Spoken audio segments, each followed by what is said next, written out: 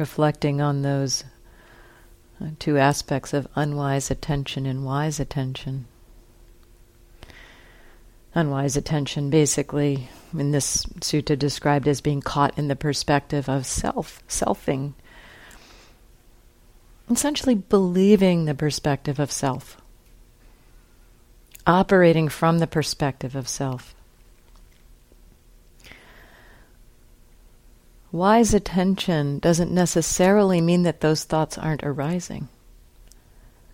Those thoughts may be arising, and yet we know this is a thought. There's a huge difference, and check this out in your own experience, a huge difference between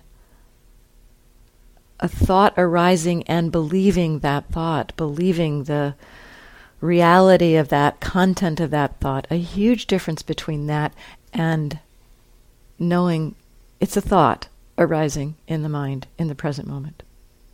Huge difference between those two. Check it out in your own minds.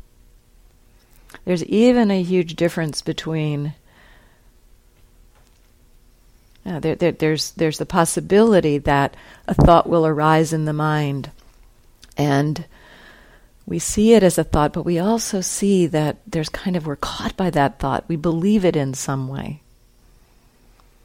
Sometimes a helpful tool might be recognizing, there's that thought, I'm a failure.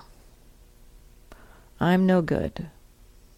Particular thoughts that this body and mind got caught by a lot. And beginning to recognize, beginning to see those just as thoughts was very freeing. But then also seeing in the moment, this is a thought and I believe it right now. Even highlighting or exposing the belief. This thought's happening and believing is happening right now. That can also be very powerful. It brings that perspective of this is what's happening in the present moment.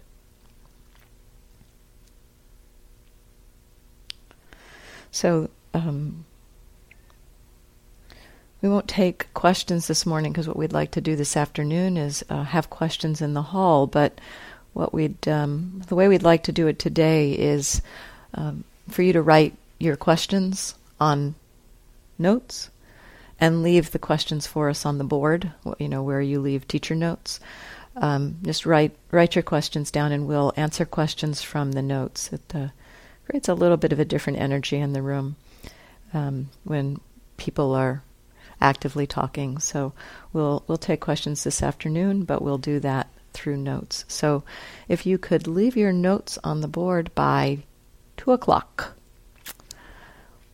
We'll take notes until 2, and then we'll meet at 4 for that. We have our meetings this morning, the practice discussion meetings.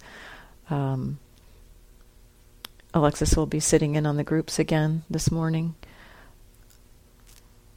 9:45 and 11. Check the schedule if you haven't already checked. And I don't think I ever announced this. There is, just to make sure everybody knows where the individual sign-up sheets are posted. They're posted on the door by the dining room.